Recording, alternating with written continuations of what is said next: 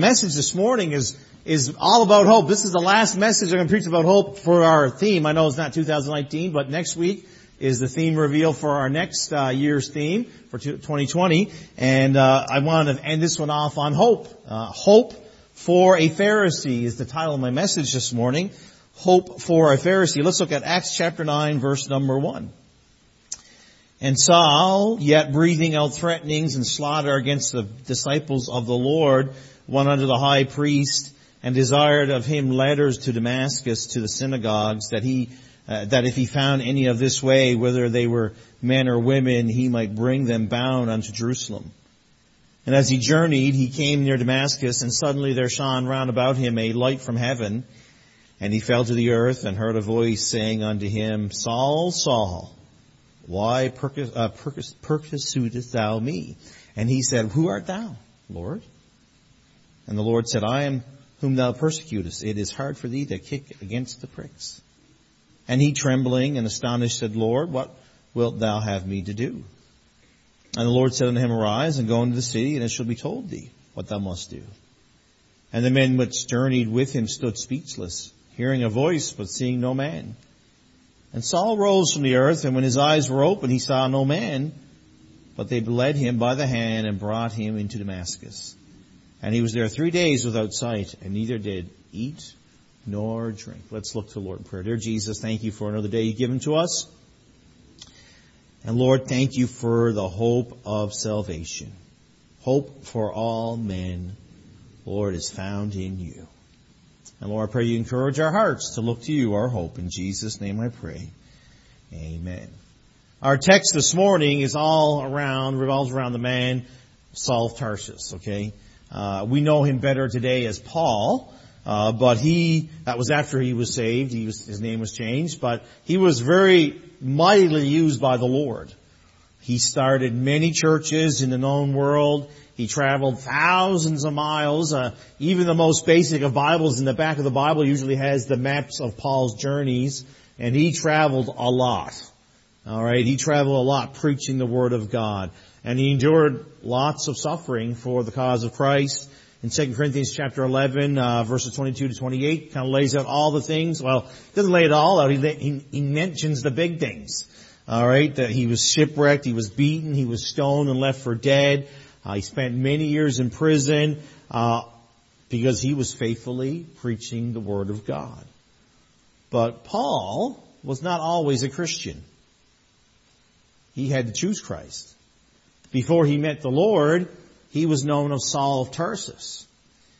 And Saul of Tarsus was a zealous Jew. His zealousness led him to hate the name of Christ. He hated the good news. He hated the doctrine of the resurrection, the church. And he truly did hate, because he murdered people. He directed the deaths, the slaughter of Christians. He was a man that was lost and on his way to hell because he did not believe the gospel. Now this is an interesting thought. We don't have any information about this, but it's an interesting thought just to ponder for a moment. I wonder how many believers at that time who knew about Saul prayed for his salvation. I mean, he probably much was the wickedest man that was against the church. If he wasn't, he was in the top 5 for sure. I mean, he was the most active that we know of. How many really prayed for him? Did they held hope? The church held hope that one day Saul would come to the faith. I suspect that most looked at Saul as a hopeless case. There's no hope for him. And the reality is the vast majority of the people feared him. If anything, they wanted him to go away. Don't come near us. And this story, this true story, teaches us some great things about hope. Saul's story teaches us there is hope for hard cases. Hope for hard cases. There's hope for your loved ones, your friends, your co-workers, for people you've prayed for many years to get saved. There's still hope. Some of you have been praying for certain people for years, maybe even decades. You may have come to believe that they're too hard of a case for whom there is no hope. Maybe you've been tempted to stop praying for those individuals. Maybe you're at a place of discouragement right now in your prayer life, doubting whether or not they would ever get saved. Let me encourage you that Saul's story should give you hope. Give you encouragement. Everybody's not hopeless cases. Everyone has hope in Jesus Christ if they would just receive Him. Saul's story reminds us that God loves sinners. Amen. He loves sinners. It reminds us that it's never too late. As long as there is life in you, it is never too late to accept Jesus Christ as your Savior. The God of grace. As we heard that song sung this morning. He's a God of love. He's a God of mercy. And He will save any and all who would come to Him. Doesn't matter your background. Doesn't matter what you've been taught in the past. Doesn't matter what you did last night. Doesn't matter what you're thinking about right now. The reality is, if you come to Jesus Christ, He will save you. Accept Him as your Lord and Savior.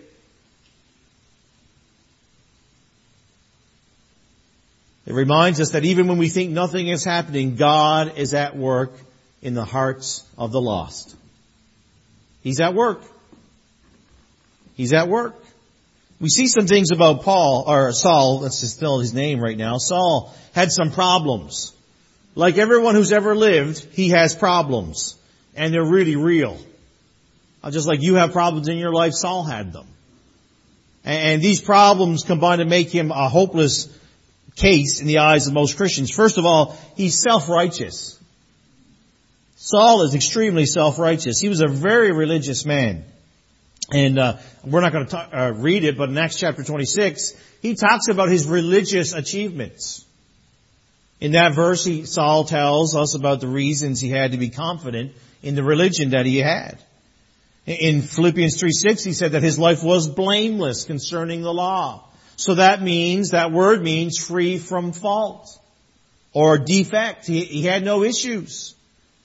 As much as humanly possible, Saul of Tarsus kept the law of God. He loved the law. He studied the law. He obeyed the law. He lived the law. If you examine the life of Saul of Tarsus, you're trying to find out that fault with him concerning God's laws. He said he was trying to do it all. He was trying to do everything the law said. And he would say, I have nothing wrong with my life. Reality is, the problem with Saul's relationship with the law is the fact that trusting the law never saves a soul. You understand that? That's important. Because there's people today trying to do the same thing that Saul of Tarsus did back then. Keeping the law will not save you.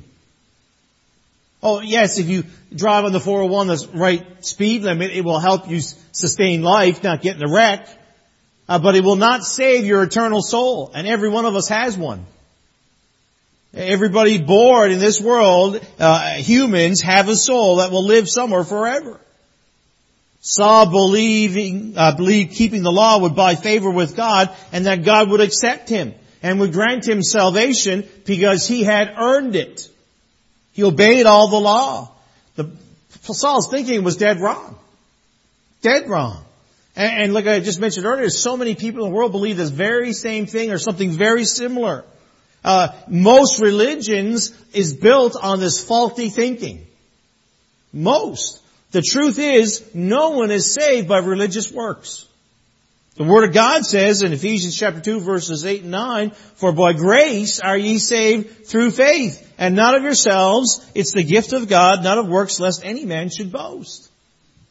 Saul could never get to heaven because he kept the law, and neither can anybody else, because God's Word, the final Word, the truth, says you can't. And we need to understand that and apply the Word of God to our hearts and lives. And no one is saved by keeping the law. Romans 3:20. Therefore by the deeds of the law shall no flesh be justified in his sight, for by the law is the knowledge of sin. So the law tells you that you sinned, but it doesn't save you. It just informs you. You're lost. You've sinned. You're in trouble. But it doesn't save you. And no one is saved by good deeds, Titus 3:5, not by works of righteousness which we have done, but according to His mercy He saved us by the washing, regeneration, renewing of the Holy Spirit. It's nothing that we can do, will do, think we might do. None of those things.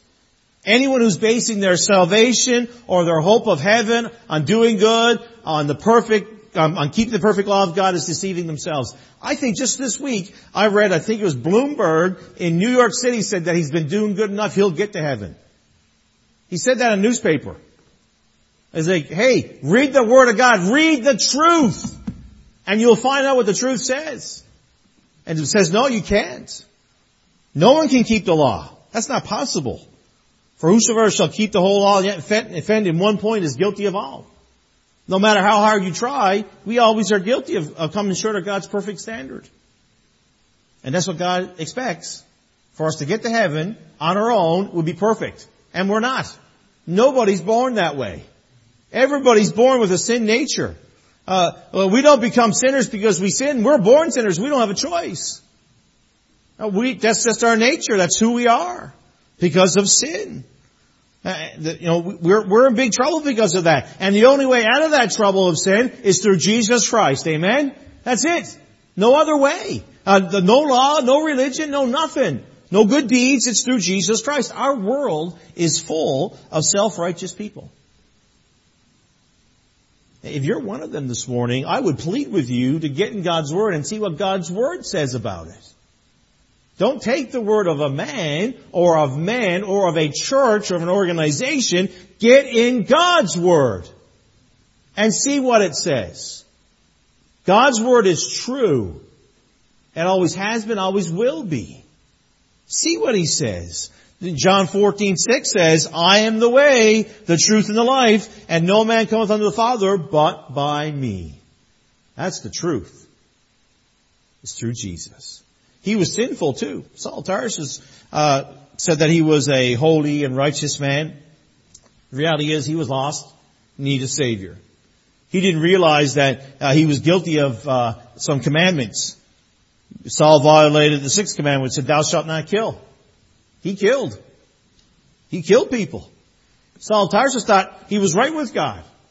He believed that he was that his self-righteousness, his outward obedience to the law of God was good enough. He was dead wrong. The obedience to the law is not going to erase the sin that was in his heart, no matter how hard he worked, how good he did, the rules he kept. I really believe that Saul of Tarsus was a very passionate man about the things he did. I believe that with all my heart. But just because you're passionate doesn't mean you're going to go to heaven. And you're passionate about helping people. I'm thankful, and I'm sure the people you help are thankful that you're passionate. But you need to know Jesus Christ as Savior. That's what that means. We have a relationship, and then we have a home in heaven. Everybody needs a Savior. There's no one in this world who does not need a Savior. Everybody does. We can't save ourselves. It's not possible. The only hope is the new birth. Verily, verily, I say to you, except a man be born again, he cannot see the kingdom of God. The only way sins can be forgiven and we can be saved is to turn to Jesus Christ and believe in Him. And this is what Paul said to the Philippian jailer, and they said, believe in the Lord Jesus Christ and thou shalt be saved, and thy house. When we accept Jesus Christ as our Savior, when that conviction comes upon our heart and we understand that we're lost and the way we're doing it, just like Saul did, and we'll see it in a second, once we understand that conviction, we turn to Jesus Christ, we turn away. So Saul of Tarsus is a great example. He was doing this, he was persecuting the church, he was obeying the law, saying, this is what's going to save me. The Lord shows up, convicts him, he understands it, he turns from this, and he turns to Jesus Christ. That's repentance. He turns from it, and he places full faith and trust in Jesus Christ. And he's saved. Wonderful. I hope you've made that decision. Oh, you might not have done what Saul did. But you're believing something. Everybody believes in something. What are you doing? You need to be believing in Jesus Christ. That's what you need to be doing. Romans 10:13 says, for whosoever shall call upon the name of the Lord shall be saved. So whoever you are this morning, whatever your name is, from whatever place you're from, trust in Jesus Christ and He'll save you. For whosoever. Saul had a lot of spite. He had a lot of resentment. I read this statement this week. I thought it was interesting. Religion without redemption always produces resentment. I thought that was pretty good.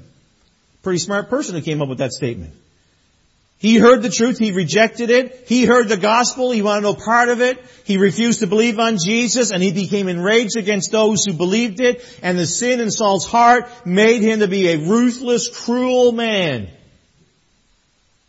Oh, we all want to meet Paul when we get to heaven, but we would never want to meet Saul before he came to Christ. He was a mean man. He was mean. He hated Jesus. He hated the gospel. He hated any individual who would believe that Jesus was the Son of God. He was the Messiah. He hated that Jesus claimed that. He hated the gospel. Anyone who would talk about the Savior, he would be upset with. He would be against them. He would be opposed them. I think the name of Jesus caused him to be angry, to be quite honest. Throughout the book of Acts, particularly Acts 7, 8, and in the beginning here in verse 9, chapter 9, we see some things that Saul did. He worked hard at destroying the church.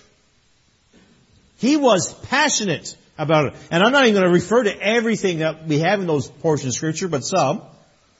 In Acts chapter 7, verse 58, we're introduced to Saul for the first time. And in that introduction, he's at the place where Stephen is stoned, the first martyr. He was involved with the first martyr. He was consenting unto Stephen's death, Consenting means agreeable. He was pleased with it. Stephen's death pleased Saul, made him happy. Talk about having some hatred. To see that someone would die and be happy about it. That's where he was. Saul made havoc of the church. In Acts chapter 8, verse 3, the word havoc means to ruin, destroy, to devastate. He would actually enter into private dwellings in verse 3 of Acts 8 and take believers, hauling them, dragging them, resorting to violence to accomplish his purposes. Acts 9:1 we already read. He murdered believers. He slaughtered them. He obtained warrants from the Jewish authorities to authorize him to harass those who would believe and arrest those who would believe in Jesus Christ. He did everything he could to oppose the name of Christ.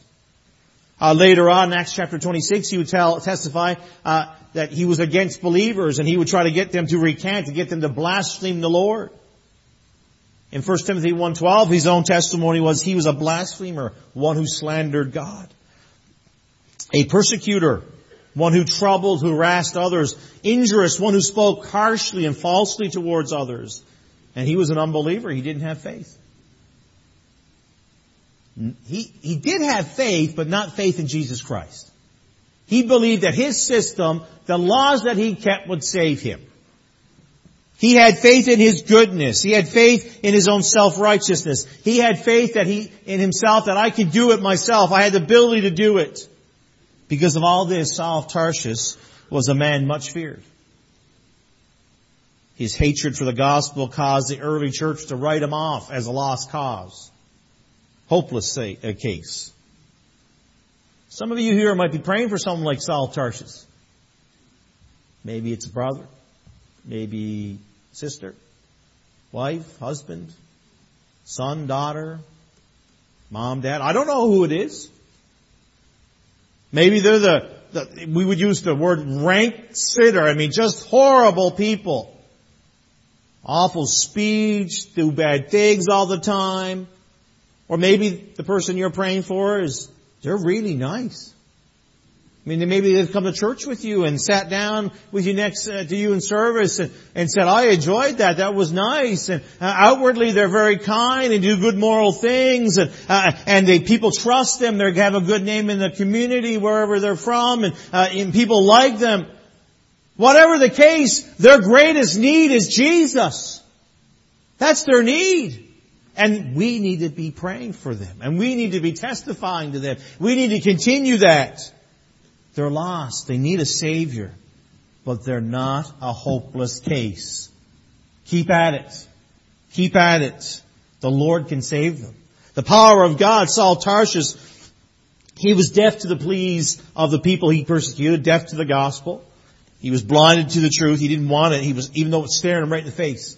I'm sure many times he took those Christians from Jerusalem and the surrounding area and grabbed them and hauled them off. They were trying to tell them about They were trying to tell him about Jesus.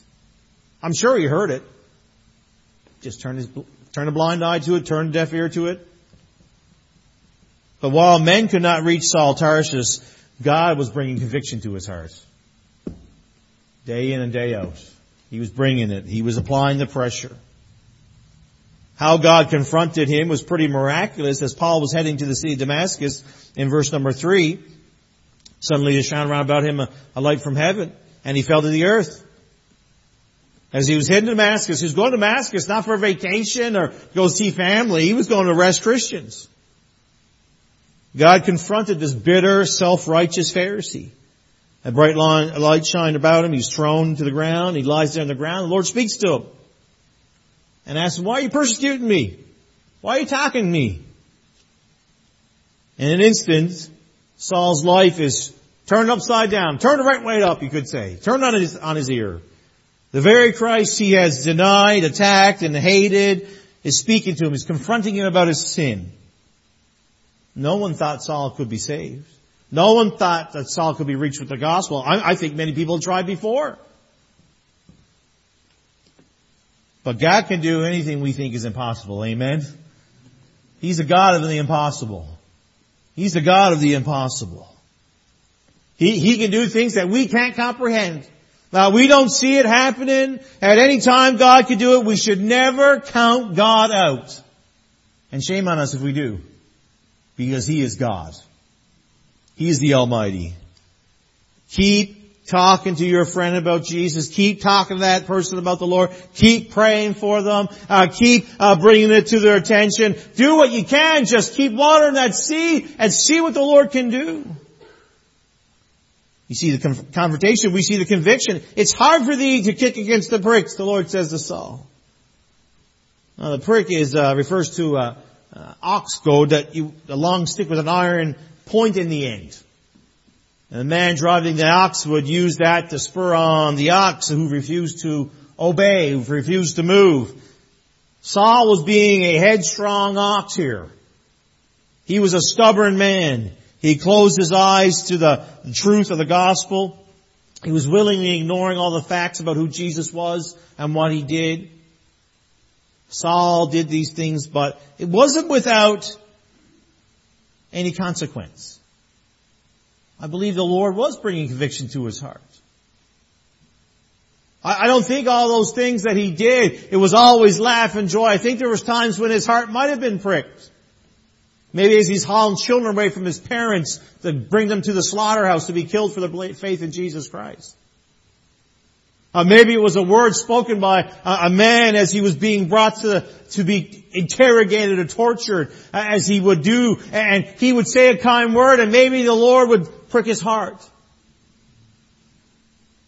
Whatever the case, every time maybe a believer would die and do it in such graceful manner, maybe he started to think, well, maybe this Jesus is real. There's no doubt that Saul of Tarsus had been a hard-hearted individual and indifferent to the Lord. But God was doing a hidden work in his heart. Something that no one else could see. No one else could see it. God was bringing him to a place where He would be humbling him and bring him to a point where he would make a decision. Am I going to confess Christ or am I going to go continue against Him? Saul of Tarsus chose the Lord. He's lying low. God brought him to that place and he repents. He says, Lord! Acknowledges who Lord is. And when he meets the Lord, he folds like a cheap suit. I don't know where we got that word, cheap suit. I'm going to try and find out where that came from. But he folds. He doesn't have any resistance to the Lord. He says, Lord! The Lord's work of conviction in his heart has accomplished His purpose, and the Lord speaks, and Saul's ready, and he believes, and he's instantly saved. Hallelujah! His life is changed. I'm going to tell you right now, as individual believers, we should be excited when we hear someone accepted Christ as Savior. We should be excited. We should get, hey, amen, woo, yes, praise the Lord. That's important. That's the greatest life decision anyone can make. We need to be excited about it. Some of you are praying for lost people. Again, maybe some really close to you. Really close. And you don't see a lot happening right now. To you, they seem no closer to the Lord than when you started praying for them 10, 15 years ago, maybe 20 years ago. Others may seem like they're worse than when you started praying for them. It can be very discouraging to continue to pray for that last one when you don't see anything coming to fruition. You don't see them moving towards the Lord. In truth, you do not know what God is doing in their heart. I can't tell you how many testimonies I've heard from people who've been prayed for many days, many months, many years, and they say, well, you don't know, after they get saved, you don't know what the Lord was doing when you said that to me. And when I said that to them, they looked at me with 3 heads. They're like, it really convicted me. I thought, man, I didn't even think you listened to me. The reality is you don't know what God's doing in the heart. You don't know how the Lord is applying the pressure. You don't know how the Lord is bringing events in their lives together to affect and understand that I need to look to Jesus. They might be right now at the closest moment of repentance that ever than in their life, and you just need to keep the course. You need to keep faithful. You need to keep praying. You need to keep witnessing. You need to keep encouraging. Look to Jesus. He is wonderful. Testify what the Lord has done. Keep on praying for them. Maybe even redouble your efforts. Don't stop lifting up their name. Don't stop. As long as the Lord gives you the air to breathe and the life to pray, pray for them. And the reality is, they might not even come to the Lord during your lifetime. It might be during theirs. I can think of people in my own family life. My great-grandpa passed away before the family got saved, but he prayed for 30 years before. I can think of other individuals, historical Christians, who prayed for friends, and after they died, it was years later their friends got saved. Don't stop. Don't stop praying. Keep it up. The Lord is using events of life, and the Holy Spirit is working in its secret ways that we don't understand all the time. And your witness to other believers and thousands of other things reveal to them that Jesus Christ is real, and they need to see it. They're not going to see it on some foolish television show. YouTube isn't going to bring them the Word of God. Not in the way that you can. Just stay faithful. Keep pressing on. Keep praying. Keep believing. I believe with all my heart salvation is for all men. But they need to accept it. The Lord's working. They need to accept it. The proof of conversion. And he trembled and astonished, said, Lord, what wilt thou have me to do? And the Lord said, arise and go into the city, and it shall be told thee what thou must do. Saul of Tarsus meets the Lord. He asks the Lord a simple question. And they have a brief encounter. Saul was born again. Now you say, well, Pastor, we don't see a sinner's prayer here. We don't see that in this situation. It's not laid out for us. So where's the proof? Where's the proof of the pudding? Where is it? Well, if you read your Bible, if you've read much of the New Testament lately, you have proof. Amen. The Lord used Paul in a great way to write numerous books of the New Testament. We're going to look at some things. It proved by his works, and the Lord says, gives Saul a command. The first thing, it was simple. Go to the city. He goes.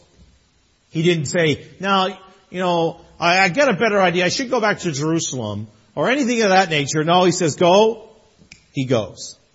He obeyed the command. He obeyed what the Lord told him to do without wavering. And he did that the rest of his life. That's not to say that Saul never sinned. Yes, Saul sinned. He's a human just like you and me. He had sin nature. He had to battle it. Absolutely. But the idea is that he persistently pursued obeying God's word until he died. His obedience proves that he loves the Lord and that he is saved. Proven by his words. As soon as Saul gets saved, he begins to serve the Lord by preaching the gospel. In this same chapter, in verse number 20. And straightway he preached Christ in the synagogues, that he is the Son of God. Man, I would have loved to have been at the synagogue that day.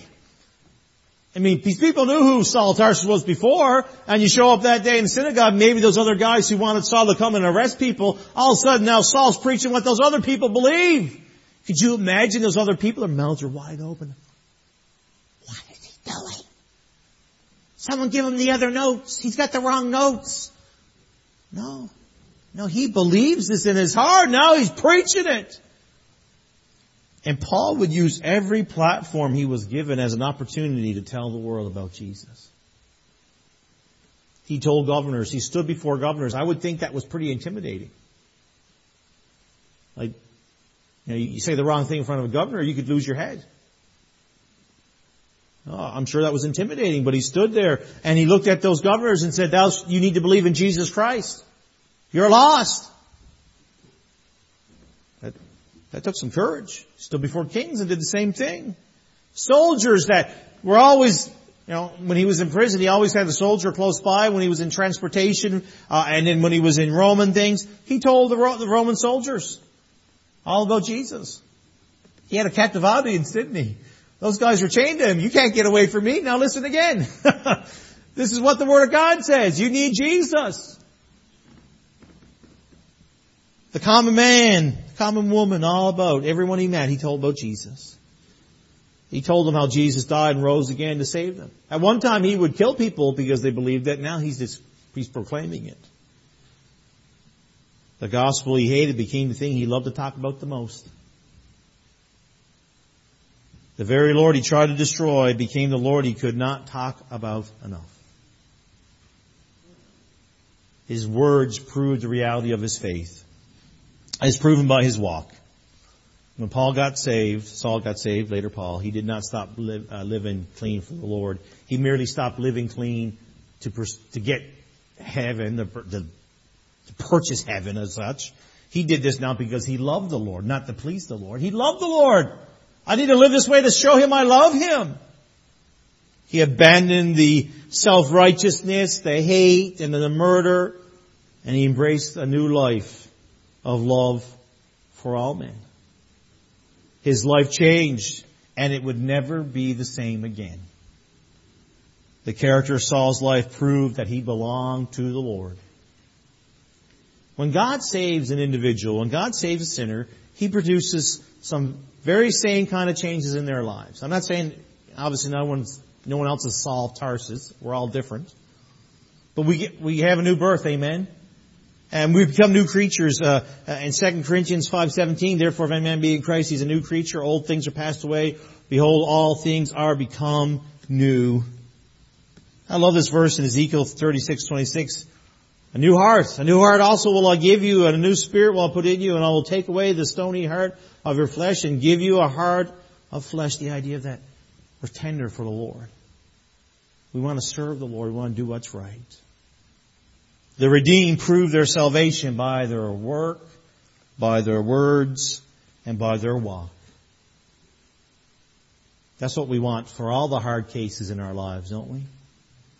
Maybe that uncle, that favorite uncle of yours, or that aunt, or that third cousin, or whoever it is. They're lost. You pray for them. You're concerned about them. You want to see them get saved. Don't stop praying. Don't stop witnessing. Don't stop. Don't give up hope. There's hope in Jesus.